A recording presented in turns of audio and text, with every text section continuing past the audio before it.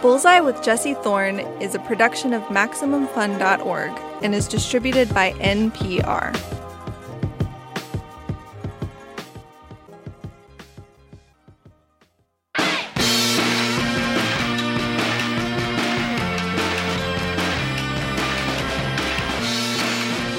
It's Bullseye. I'm Jesse Thorne. Christina Ricci got her first paid acting gig when she was 10 years old. She was Cher's daughter in Mermaids in 1990. Within a couple of years, she was everywhere.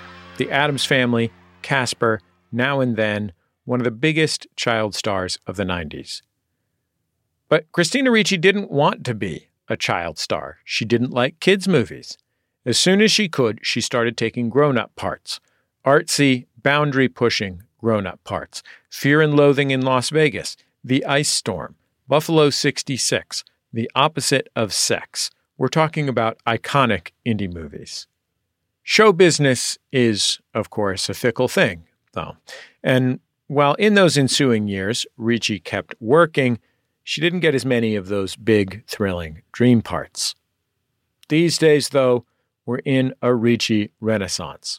In 2019, she was cast as Misty Quigley in Yellowjackets. At the time, it was just a buzzy, upcoming show. In 2021, it premiered on Showtime, and it was a hit. Critics raved, audiences loved it, and it got Christina Ricci an Emmy nomination. Yellowjackets is about to kick off its second season, March 26th. There's probably no bigger Christina Ricci fan than Jordan Crucciola. There's certainly no bigger Yellowjackets fan than Jordan Crucciola. And Jordan got to talk with her about Yellowjackets and much more just last year. If you don't know Jordan, she is a film writer and the host of the Maximum Fun podcast, Feeling Seen. In case you haven't seen Yellowjackets, it's about a group of teenage girls who survive a plane crash. The timeline on the show alternates between the crash and now, when the adult survivors are forced to sort through their trauma. Christina Ricci plays the adult Misty, one of the survivors. Misty is a bit of an introvert who was never popular growing up. She's usually eager to please, but she also has a dark side. We'll hear more about that later. This scene comes from the second episode of the first season of Yellowjackets. Adult Misty is on a first date, and like a lot of first dates, things start off a little awkward. She's eager to know more about her date, Stan. But Stan, not so much. So she decides to spice things up a little. Escalators, knuckles, steamed clams, obviously. But enough about me. What turns you on, Stan? I don't know, just usual stuff. Hair? Oh, well, I can work with that. Another Rio hug? No, That'd be great. It's just, I have to be up kind of early tomorrow, so... It's 6 o'clock. And I thought you said that you just got fired. Well, technically, I said there were some interdepartmental redundancies post-merger, so, I wasn't really fired so much as it's, what the hell? I suppose one more drink won't kill me. Christina Ricci. Hi. Welcome to Bullseye. Thank you. I guess my first question would be, why do you think, when did you become aware that there's a collective rooting for Misty? Like this surging of like, Team Misty, yes girl, I am Misty, she is me. Like, have you tuned into that part of the fandom of the show and you're doing press around it? Not really. I mean, I know that people really like Misty. Mm-hmm. But it's difficult to be aware of and feel those things, yeah. I think, yeah. when you're just sort of going through your daily life. Like, I feel like I'm on the ground. I'm just problem solving and dealing with crap. And, like, I'm not aware of what everybody else thinks of me. You know what I mean? Like, it's this really weird thing where, like, all this stuff is very intangible. But I have been told about this. Yeah. So I am aware. Yes. Well, and in being told about it, being inside of this character, living in her skin, being in her head. And obviously you went after this role because you felt something for her and you felt you could bring this character to life. What do you think of the fact that people are like, that is like, this is the Misty gang? and we align with this person, we root for this person. How does that register with you as somebody who knows Misty better than anybody, really?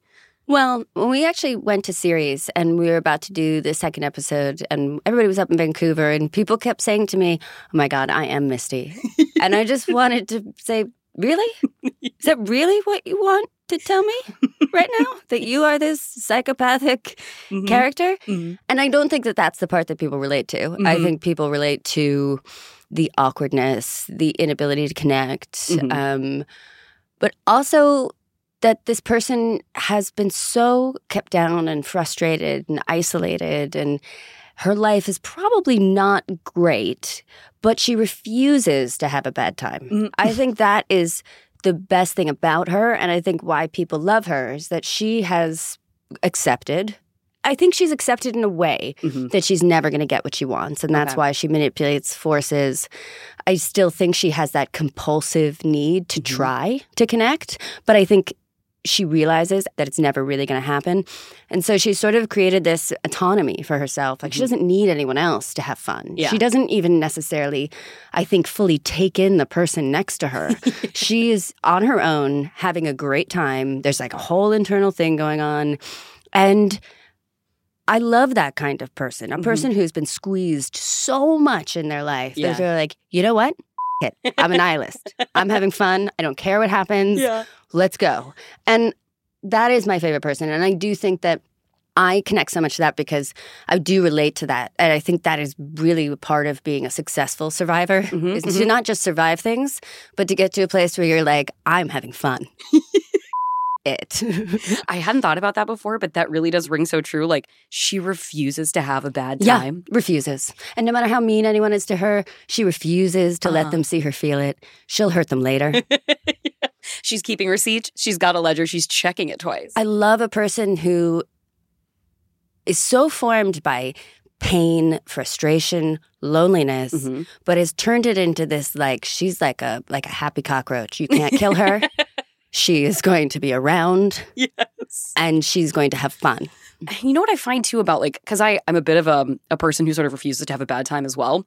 My mom's mantra that she really instilled in us was, like, well, it is what you make of it, Jordan. And that was sort of, like, the personal responsibility of, like, okay, I guess I'm going to make this the best for myself. And the thing that I have noticed is, like, you put me in a backpack next to a college campus, I look like an undergrad. Like, I'm 37. I still pretty much look like I can pass for 19. And I find that there is a lack of taking me seriously that I run up against as somebody who refuses to sort of have a bad time and who presents very enthusiastically. And I remember one time I had a conversation with a boss who I ended up talking about, like, we got to work preposterously early one morning. I don't know why it was me and her at like 7 a.m., but I told her about my dad and his struggles with addiction and, like, the house being repossessed by the bank and all this stuff, and watching her face just drop as I explained this. And she was like, that happened? And I was like, yeah. She's like, I'm sorry, I didn't realize you'd gone through. And I think she kind of didn't realize I'd gone through anything. Yeah. And it is amazing how that kind of externalization of that kind of past experience can lead people to, like, almost undermining you. Yeah, because very much. They kind of think you're a bit of a joke or a bit of a naivete. Like, I have to say, I'm similar. I have been through quite a bit in my life, and I refuse to not be happy. And when I am nervous, I make self-deprecating jokes and goofy voices, which is not really appropriate for a 42-year-old professional who's trying to be taken seriously. It doesn't help. But you know what? I can't stop doing it. And I find that people do. It is true. You are telegraphing to people lighthearted kind of goofiness that really is a reflection in some ways of what you've been through, but it's not the obvious reaction. Right. It's almost like the counterintuitive. You have to go through the whole journey and then you get back to, I'm going to project happiness. Yeah. Yes. Well, and I've read you talk a bit about how, like, Misty kind of weaponizes a passive aggression, and you've remarked upon, like, it's great. I love that passive aggression about her. And I think as you said, you've been through a lot, and obviously your life has happened, a part of your life, not the entirety of your life, has happened in a very public manner. And I wondered, from you as a professional in this industry, a professional woman, At what point did you start localizing in on the ways that you were going to sort of leverage your power in a situation? Did you find it was passive aggression? Did you find it was a friendliness, like perhaps a comforting femininity, like the ways in which women use the tricks we have to sort of gain leverage in a room? Like, where did you start finding your avenue of power as a professional? I think that the way I am at work is very different than the way I am socially, even when I do press. Mm-hmm. I don't have a lot of artifice at work. Mm-hmm. At work, I'm frighteningly direct, and I don't put on anything, and I don't manipulate because I'm at my workplace, and I just, for me, it's like, it's the one place I don't have to pander to anyone. But I did find then that in my personal life when I was younger, I used to try to be less. I was told that I was really intimidating and I came off as cold. Okay. So I started to do baby voice at a certain point, and then I got stuck and I could not. I had a whole relationship once where I used baby voice, and then the second I was out of it, I stopped. Did that person realize that you did that voice, or did they just think that was your voice? They loved that voice. So it was not an ideal situation. Yeah, that's a red flag right there. But it was this whole thing that I was less threatening even to him. Uh-huh. And then I kind of took that as like, oh, well, this must be how everybody feels. So I did this baby voice forever. And then I had a couple friends that were like, you just can't. We need to stop this. I can't. It's intervention time. Yeah. I had this friend, Jay, who was like, I can't. You're going to have to repeat that sentence without that voice. And then did you realize you were doing it at that point? I did, but it was really hard for me to do because it was one of those like an apologetic laugh. Yeah, yeah. And that I do. I still have, I have a very apologetic demeanor, even though I don't mean that at all. Like that might be the most passive-aggressive thing I do is say sorry. People are always like, oh my God, stop apologizing. And I'm like, well, I don't actually mean it. Yeah, you're like, I'm insulting you right now, No, actually. not insulting. Not insulting, but it's like a placeholder. But I realize that it's a bad placeholder for a woman to project. But yeah, I've tried all these different things. I am, I'm 5'2", and I look very young. Mm-hmm. And I cannot dress like an adult, no matter how hard I try. Girl, me neither. I try so hard. That's so inspiring to me. I can't. I feel like I'm in a costume. You know what I mean? Like I'm just in a variation of jeans and T-shirts that I've been wearing. I usually have like a uniform, and this uniform always, no matter what the uniform is, makes me look like a sturdy toddler, and I'm fine with it. That's fine. Yeah. Yes. But that doesn't really get you far in terms of like power in the world. I look like an unpopular sophomore in high school. So, yeah. Same. So I am very passive aggressive in public with strangers when there's, any kind of conflict, or I can't be directly. Do you know what I mean? Yeah, I'm too small. It's too dangerous. It's not afforded. We're not afforded that permission. Yeah. No. Yeah. So I've always been a little bit passive aggressive because that is the only way I can safely express my rage in public or amongst strangers, or like at the airport, kind of vibe. And so, I've always thought it is such a valid way of expressing rage based on your position in life, your physicality, your sex, all these different things. It is a way of expressing anger that I have always used or tried to use in my performances because I do think it's very valid. Yeah. And not all performances, obviously, but it's something that I've before tried to work in, and it has not been something that people liked. I was always discouraged from it. And so to get to use it in this is fantastic and so validating, I think. And interesting. I mean, you look at a character like Misty, who's wonderful and fun and entertaining, but really is so gnarled and petty and small and grasping for any kind of power over anyone she can have. So, that scene in the pilot, it was the only scene in the pilot that I had. And the pilot was the only thing I read when they offered me the part. And I just loved that idea. Like, oh my God, here is an example of, you hear about people abusing the elderly and you're like, what kind of person does that or wants to be around that? And then you get to see, I got to read this scene and see this scene, and you think, a person this small and petty, the thing that was so exciting to me was the idea of getting to go home with this character. Like, what does that person who likes to abuse old people do at home? Right. Like, who are they? Yeah. Like, all of that is such an amazing jumping off place for a character. I've read you describe it like as being like in a room on your own playing Misty, with how sort of emotionally isolated she is from everybody, even when she's with people. And how does that play as somebody who needs to be a scene partner? Like, are you reacting to the person in the scene as much as you are just internally working through what Misty would be doing to further Misty's like need in that moment? Like, are you as reactive to your scene partner playing Misty as you would be in other roles? Yes, but I'm reactive the way that Misty's reactive. Yeah. She's reactive like a person who is watching from somewhere deep in her brain. She's always so controlled, and she's always disconnected. She can't connect, and that is really like her core issue from the beginning. So yes, she's reactive, but it's a much more controlled kind of person. And there are times in the season where she loses control and does have genuine reactions. And you see little moments of those things, but she is a person that will always try to maintain control over herself because she's creating a personality. More with Christina Ricci still to come. She'll talk with Jordan about why taking on comedic roles makes her deeply uncomfortable, even though she has played many great comedic roles. It's Bullseye from MaximumFun.org and NPR.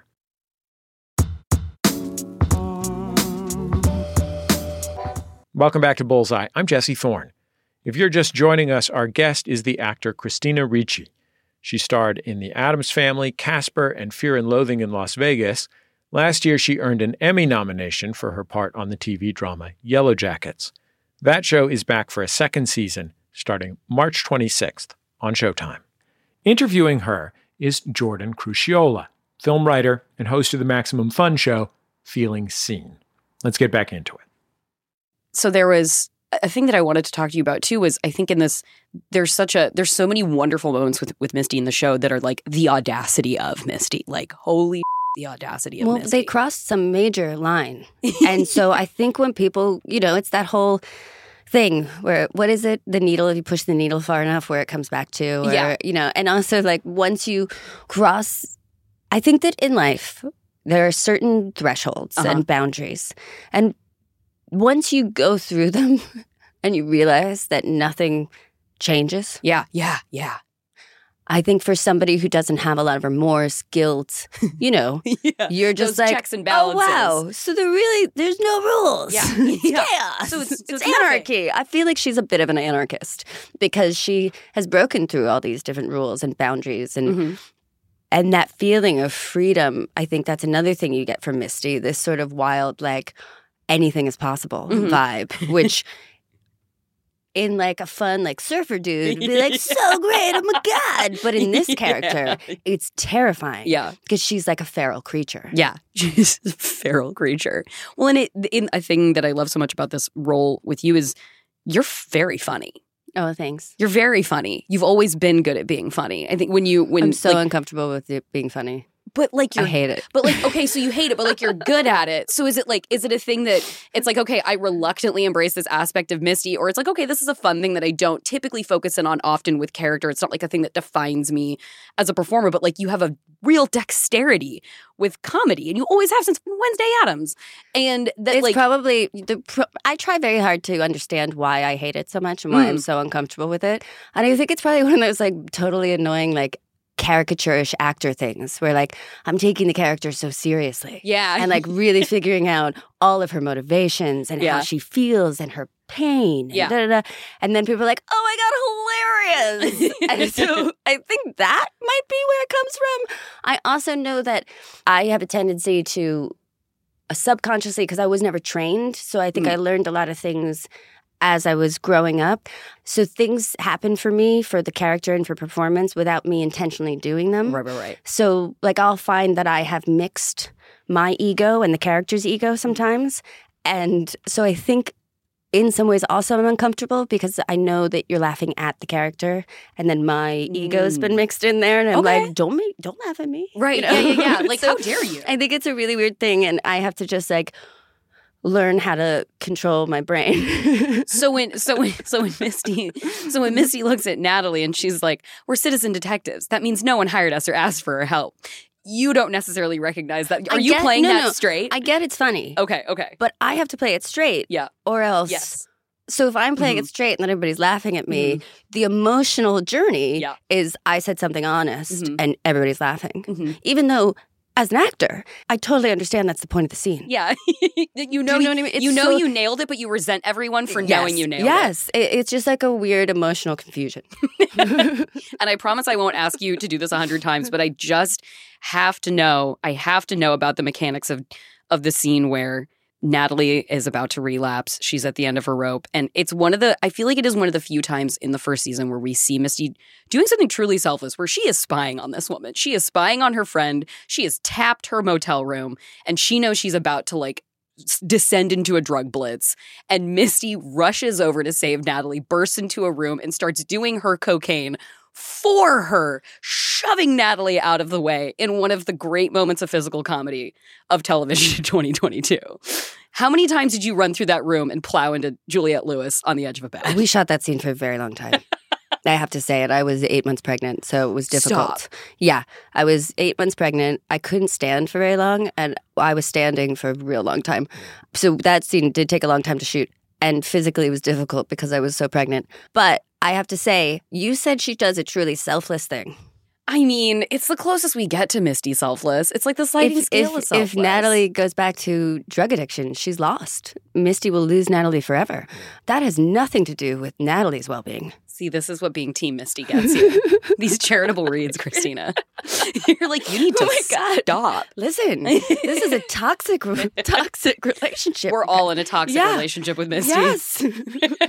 They counsel us out of this. You're the only one who can help us. So, I mean, for me, the idea is like she can be this noble character, but she's totally ignoble in every way. Every way. But you can also make her appear that way. But that is the thing that I also feel about human beings. I don't believe in altruism. Okay. Really? I don't. Is that a learned disbelief? Like at a certain point, you like, screw this. Okay. Since I was a child, I've felt this way. Because there's always a good thing that comes from doing good for other people, even if it's just that you feel better about yourself or you feel less upset about someone else's situation. So I've always been that kind of jerky teenager who's like, there's no such thing as true altruism. So, and I feel like that tracks with Misty. And I feel like you can still like people and understand that they're completely motivated by their own needs. No, there's a thing that what I absolutely love about that is that I'm very much a part of the love language of like, I like to give things. I like to give of myself. And I absolutely make it clear to people, like, there are boundaries and limits, and I work with each individual person in my life. But there's like you do so. I feel like I don't like do, and I'm like, girl, listen, it makes me happy to do this. I'm happy, you're happy, and also this is beneficial for me. Like I get something out of this. Like, don't worry, I am taking care of myself. No, that's how I feel. I feel like if everyone around me is happy, I'm safer. That is the perfect evolutionary response of a petite 5'2" woman in this world. Yeah. If I keep everyone happy, everything will be safe and calm in my cave. Well, I think Misty is so of a piece with, and you've obviously spoken to like playing characters that like sort of consistently throughout your career that are sort of categorized as an other, like that are sort of on the fringes or sort of on the outside. And I wanted to know how aware you were sort of with your affiliation sort of with the queer community and people connecting to you in that way. Like, is that a part of like a fandom and appreciation of Christina Ricci that you are like, yes, I've been made aware of this over the years? Yeah. And I think especially when I was younger, I had a lot of support from the LGBTQ community, and it meant a lot. And I've been bolstered by that community, and my success, I think, rests a lot on the shoulders of that community. We don't check out on people. Friends for life. Yeah, we are friends for life. Free Britney, the queers are the backbone of like the Free Britney movement, and we broke a conservatorship open for that one. That's what I'm saying. Like, really great work, guys. And I have felt the benefit of being friends with you guys, so really appreciate it. Yeah, and I wanted do you is there something unexpected that you have sort of learned about a perspective on your characters through like understanding the relationship that queer folks have with them? Like, wow, I obviously wasn't playing it that way, but you kind of have become an avatar in so many ways at so many occasions for people who like feel that sense of ostracization and needing to make a home and a family for themselves around themselves because they don't, much like Misty is forcing at every damn turn. Yeah. I wondered if that had like change the sort of perspective on any of the roles that you've played, even really retrospectively. I think that I understand why a lot of my characters resonate with the LGBTQ. Sorry, all the letters. Yes, it's many. Community. Yeah, I'm the A on the end, so like we're a late addition. I think it's because mostly I play people who are, marginalized in some way, fighting to be themselves and accepted as themselves. Like most of my characters are very specific and other, but I think have a certain amount of delight in being different. Yeah. And enjoying being different. So I guess if you were struggling with that and you watched one of those parts, you'd get a reprieve from having to feel bad about being different. You get to share in the glee of the character that I'm playing that is fighting for it and enjoying it. So that's maybe why. I don't know. No, that's completely fair. And a real enterprise question that I wanted to ask was like sort of in the origin of your career. When did you become aware that you changed the lives of so many millennial and Gen X girls by playing in Casper, in Now and Then, and also Wednesday Addams? Like, are you aware of that you're the cultural shift, that you're the vibe shift? I'm not so aware of the vibe shift. We're all trying to pin it down. But I've heard, but I've had a lot of people come and tell me that I was very much a part of their childhoods. Yeah. Yeah. Well, and I mean, Roberta, Now and Then, queer icon. Yeah, and I just heard recently that they changed the ending of the movie and she's not a lesbian. I didn't know. You didn't? I mean, I haven't seen the movie since I was 15. Of course. And I think I forgot that they did that. But when we shot the movie, I was a lesbian. I had kind of heard that, but this is obviously directly from the person doing it. No, we shot it. And Rosie's a lesbian in the end. I mean, Roberta's in a domestic partnership with Rita Wilson in that movie. No. She had lines where she talked about her own wife in the original ending. This is so affirming. I cannot even. No, I didn't even know they changed it. And then I did an interview with Gabby Hoffman for Vanity Fair. And she was like, "No, Christina, they changed it." I was like, "No. I was a lesbian. There. I was there. I remember." What are you talking about? And I guess they did change the ending so that she was not a lesbian. How did you feel about that? They cut out scenes where she talked about it. So they just cut out anything from the end that they had shot where it was clear. How did you feel about that I when you didn't heard that? know. No, when you heard it, though. Now? Yeah. Like, I know you didn't know. I'm not putting it on you. I just think it's the silliest thing I've ever heard. Why would you bother? Like, why? You know what I mean? Yeah. No. It's so bizarre. I'm gobsmacked. Also, like, even if you were like, oh, God, but there are 3 other ones that turn out straight. Yeah. So, like, let one be a lesbian. Yeah. The one that's clearly a lesbian. I'm Jesse Thorne. It's Bullseye. My guest is Emmy nominee Christina Ricci. I watched your Actors on Actors conversation with Sydney Sweeney and talking to her about sort of enforcing boundaries and limits in a show like Euphoria. And obviously you talking about working around the younger cast members on Yellowjackets and watching them at such a young age be such forceful advocates for themselves and their limits.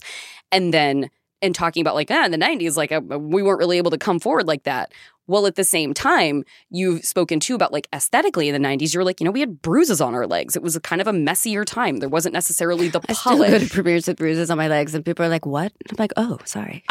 Kristen Stewart going to the Oscars on crutches with like hair undone is an iconic moment in the last 5 years because that is so atypical to now. Yeah. And I wanted to talk to you about that sort of like that clash of having those permissions in the 90s to be something more specific and have something idiosyncratic be sought after and be a sensation, while at the same time not being an era in which you felt like you could necessarily advocate for yourself the way you see young actresses doing now. Like, I that's just such a wild dichotomy to me. And as someone who was there, I was wondering if you could talk about that a bit. Like, how did that coexist of a time that felt so radical, but was still pushing you into boxes so much? Well, I don't know. It didn't feel very radical to me at the time. Yeah. It was still a time when, everything felt very controlled. Okay. And I felt very much like I could not be who I was. Mm-hmm. And I felt like I was always trying to, I was always aspiring to be something different so that I would find bigger success. And success at that time, like you were saying, was all glossy and I don't know, you described it better than me. But homogenous. Yeah. And I think it was a time too where if you wanted to be, well, I don't know. It's hard to talk about without sounding Because I know everybody had very different experiences. Of course, at that time. Yeah. And so my experience, though, was that my personality, who I was, and what I did was, I think, abrasive for people. And I was always encouraged to, it was a weird time. And the fact of the matter is that I engaged in it completely. Okay. So I can complain all I want to about it, but I was like, what color should my hair be? Should I be tan? Should I not be tan? How thin do I need to be? So like trying to figure out like topics of conversation when I went into meetings that would make me seem less threatening. Even though threatening, you know what I mean? What are we going to do? Come across this table? Yeah. So there was a real, it was different. And at the time I could only see one path to being successful. And I wasn't able to take that path because I just wasn't that person. You know, I wasn't like quick to laugh, or I didn't love sports. I, you know what I mean? Drag me, go for it. Like, drag me, Christina. Watch me shoot pool. You know, I was not like a guy's girl, or like, you know, and I just don't think that complicated and challenging was real popular at that time. Yeah, like in the 2000s. Yeah. Is it just like, you know, getting older and wiser and maturation is something that takes you past sort of that point in your life or that kind of struggles? Or is that something that you still deal with? And sort of like, what is the persona of Christina Ricci in this iteration of my career? And how do I want to present that? Or are you like, I simply can't take the time to care about that stuff anymore? I have no idea what it's like to be a 20-something during this time. You know, I don't know what it's like, or if they have the same concerns or whatever that I did. But, you know, I think that older women are afforded a little bit more leeway. You know, I'm not expected to just try to like attract a partner at this age or be attractive. You know, they're like, all right, you're 40 now. You get to relax. Just now you get to be yourself. Yeah. So that's what I feel. I feel like I get to be myself now. And I feel also that through my personal journey, I have sort of seen that I've really been rewarded time and time again for playing to my strengths. And nobody really cares what I look like. I mean, look at all the parts I play. I don't look anything like myself. Like, I always, you know, it's just, and I have other things coming out where like, I honestly had no idea the visual aspect of the person I was going to meet today. I was like, I have no idea who Christina Ricci is when she walks into an interview. And that's the thing. Like, so nobody cares. So at this point in my life, I'm kind of like, I'm able a little bit more to just sort of be like, this is what I look like. Here it is. I'll probably look different later, but here's what I look like right now.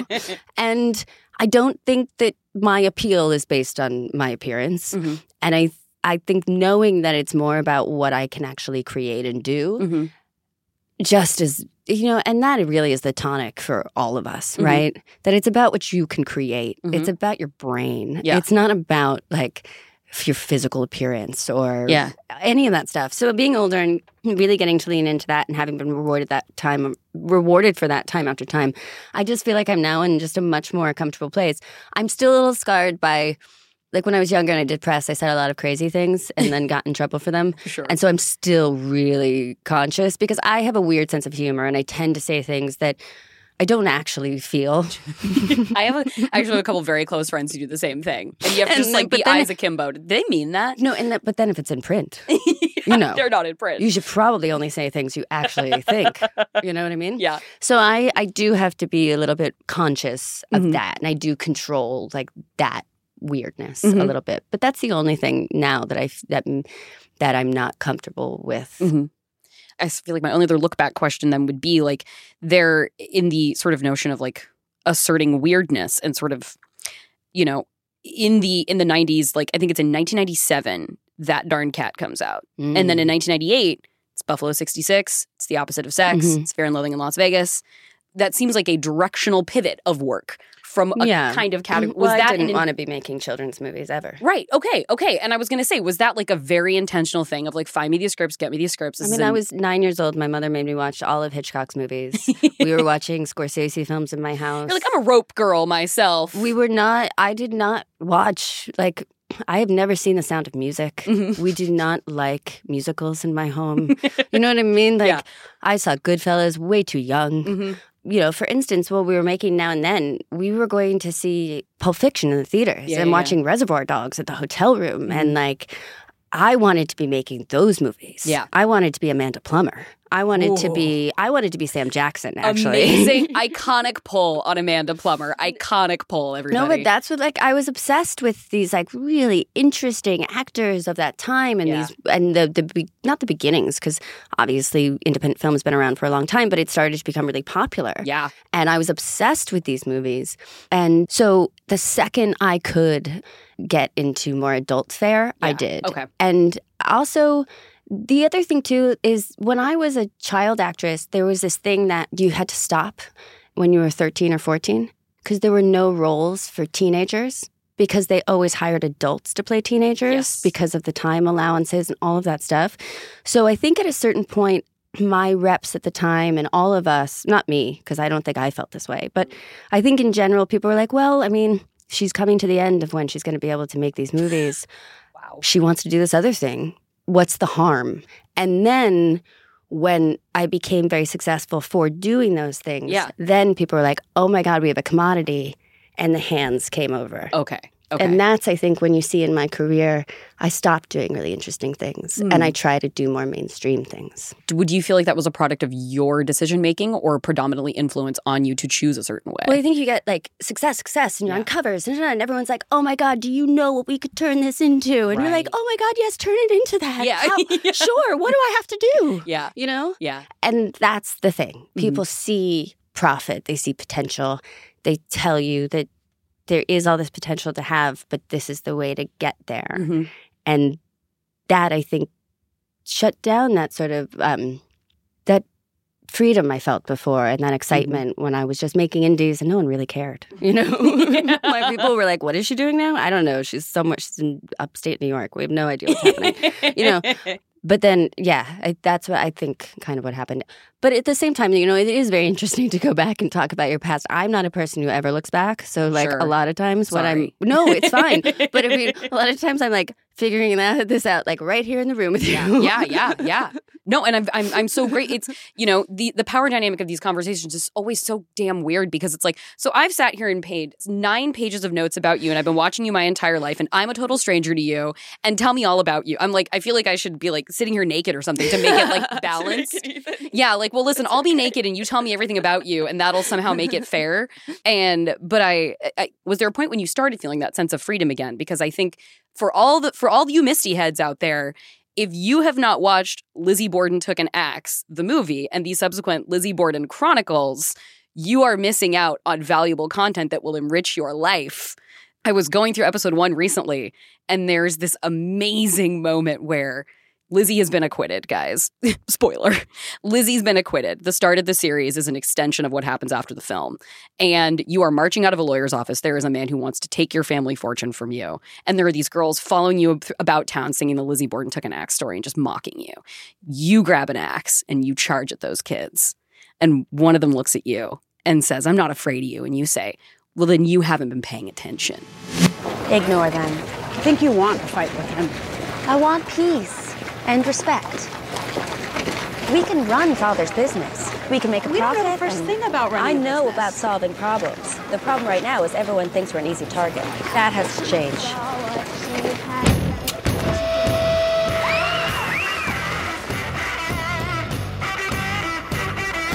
I'm not afraid of you.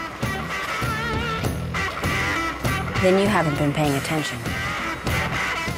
And I was like, this is giving me my whole life right now. And there's that comes out, and I think it's 2015, as well as Z, The Beginning of Everything, the story of you playing Zelda, the wife of F. Scott Fitzgerald. And I wanted to talk about that 2015 pivot of work of you producing and starring in these biopic series. Well, I think they're separated by like 2 years. Okay. Is it 2017 that Z came out? Yeah, I would almost say 2018. Okay. But I think it might have squeaked out 2017 before. Yeah. So tell me about moving into like the 10s era. We have your Nellie Bly movie as well, the Lizzie Borden and Zelda Fitzgerald. Tell me about this sort of bio story era that you enter and what was compelling about these characters to you. And what I feel like kind of sets obviously you're on a path your entire career, but like we have a very easy entry point into Misty from those things that you start doing in like the mid-10s. I guess so. I'm not as proud of that work as other work I've done. Okay. I didn't have a lot of options at that time. Okay.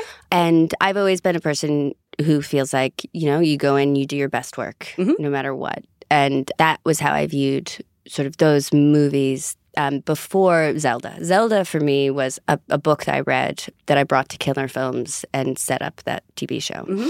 The reason and that I felt very strongly about, it didn't turn out the way, it was a first attempt, I guess. Sure.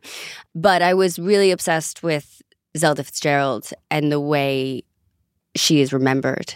And I just had a different take on her. Mm-hmm. For me, she was somebody who was so smart, was an incredible writer when she was younger, but she took the easy way out.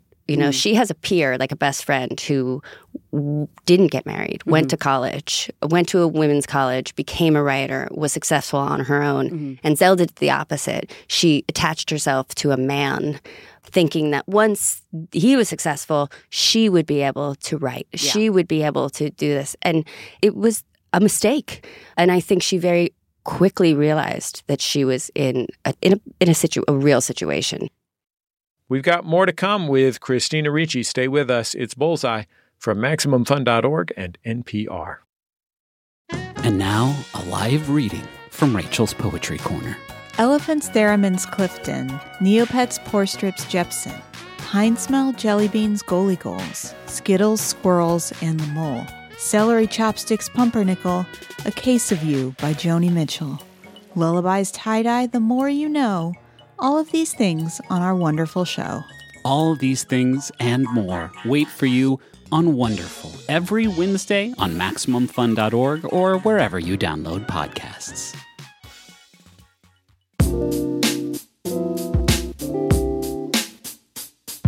It's Bullseye. I'm Jesse Thorne. We're listening to Jordan Crucciola's conversation with actor Christina Ricci. She's the Emmy-nominated star of Yellowjackets. Have you reached a threshold where you feel like at this stage, where are you in comparison to sort of like maybe that level of freedom that you felt like in the 90s when you were making the indies that no one cared about? I feel much closer now. You feel closer to that now. Okay. I think, and honestly, Yellowjackets has done so much for me and this character because, we are in an industry that a lot of times you have to prove that something works first. Yes. You have to prove that people will like something before you're allowed to do it. And so this kind of validation means that now people are like, what else do you like? Yeah. What other kind of things do you want to do? Can we find something else that feels like, and that's wonderful because it really is validating. And I don't know, not to sound like a baby, but it has not been easy, this path. No. So to all of a sudden have it turn around so much and have people just have such a different reaction to me, I'm very emotional about it. Well, and I've read you talk about when you were first experiencing such extreme fame, you couldn't really have perspective on it. You're a kid. You're it's impossible. And I feel like I still have that issue where I feel like the sky's the ceiling when you start talking about what other people think about me, and I'm just like, what? Sorry, but I'm in this tiny room and I can't see out there. Yeah. So and I had that when I first went through fame. This sort of this whatever renaissance or whatever is going on for me feels the same way. I feel very much just focused right here in reality. Mm-hmm. And I don't know why, but it's the same way. But I'm having a much easier time dealing with it this time than I did then. I mean, it was late 90s. Yeah. And it was just different. As someone who grew up, and it's weird language to just say in front of you, but an icon to so many, hey, take that language and internalize that, feel a way about it. Sew it on my shirt. Yeah. Sew it on the back of my shirt. Honestly, if you did, you would blow up on Twitter. if you just wore a shirt that said icon around and let yourself be photographed. And, at being such a touch point for so many people at, predominantly girls and gays, I think, who are at the same formative age you were when you were playing these characters and sort of grew up with you. Who were you identifying with on screen?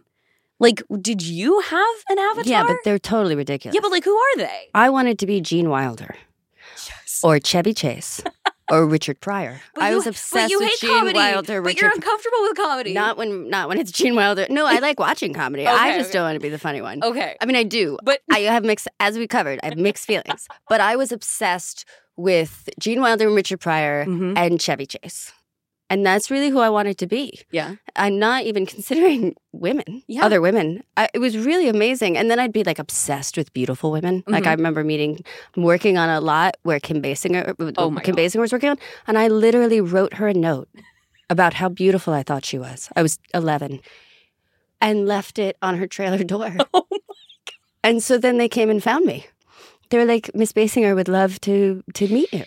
And I got to sit in her trailer, and she was in a robe and her hair, and she looked so beautiful. Oh my God. And I was, so I wanted to be men, but I was obsessed in a non-sexual way with beautiful women, which is such a funny, I don't know, it's just weird to me. I didn't want to be the beautiful women. Yeah. But I was like, oh my God, can I do something for you? That is completely how I organize myself around in the world. So that is the realest thing that you could possibly say to me. And with that, I have to let you go, unfortunately. Okay. This has been really fun. I was a little scared when I got into this tiny box, but you know what? This has been great. I know this doesn't scream safety.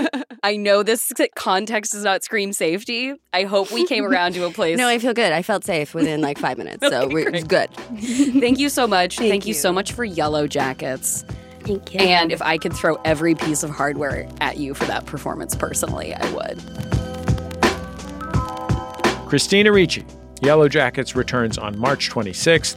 You can catch the season premiere on Showtime. As we mentioned before, Jordan hosts the Maximum Fun podcast, Feeling Seen.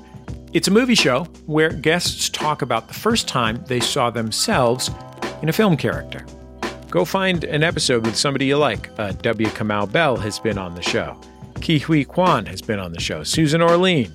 Jasmine Savoy Brown of Yellowjackets. Lots of awesome people. It's a great show. Thanks, Jordan.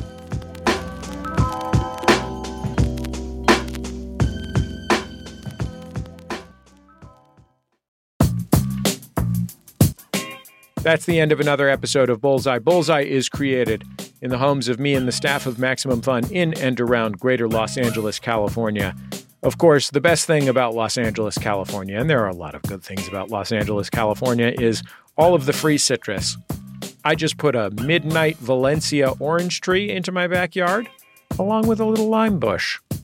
Our show is produced by Speaking Into Microphones. Our senior producer is Kevin Ferguson. Our producers are Jesus Ambrosio and Richard Roby. Our production fellows at Maximum Fun are Tabitha Myers and Brianna Paz.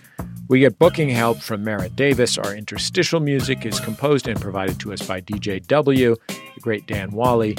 Our theme song is by the Go Team. It's called Huddle Formation. Thanks to the Go Team. Thanks to their label Memphis Industries. You can find Bullseye interviews on YouTube. You can also find the show on Twitter and on Facebook. Follow us in all those places. We will share with you all the stuff we're up to. And I think that's about it. Just remember, all great radio hosts have a signature sign-off. Bullseye with Jesse Thorne is a production of MaximumFun.org and is distributed by NPR.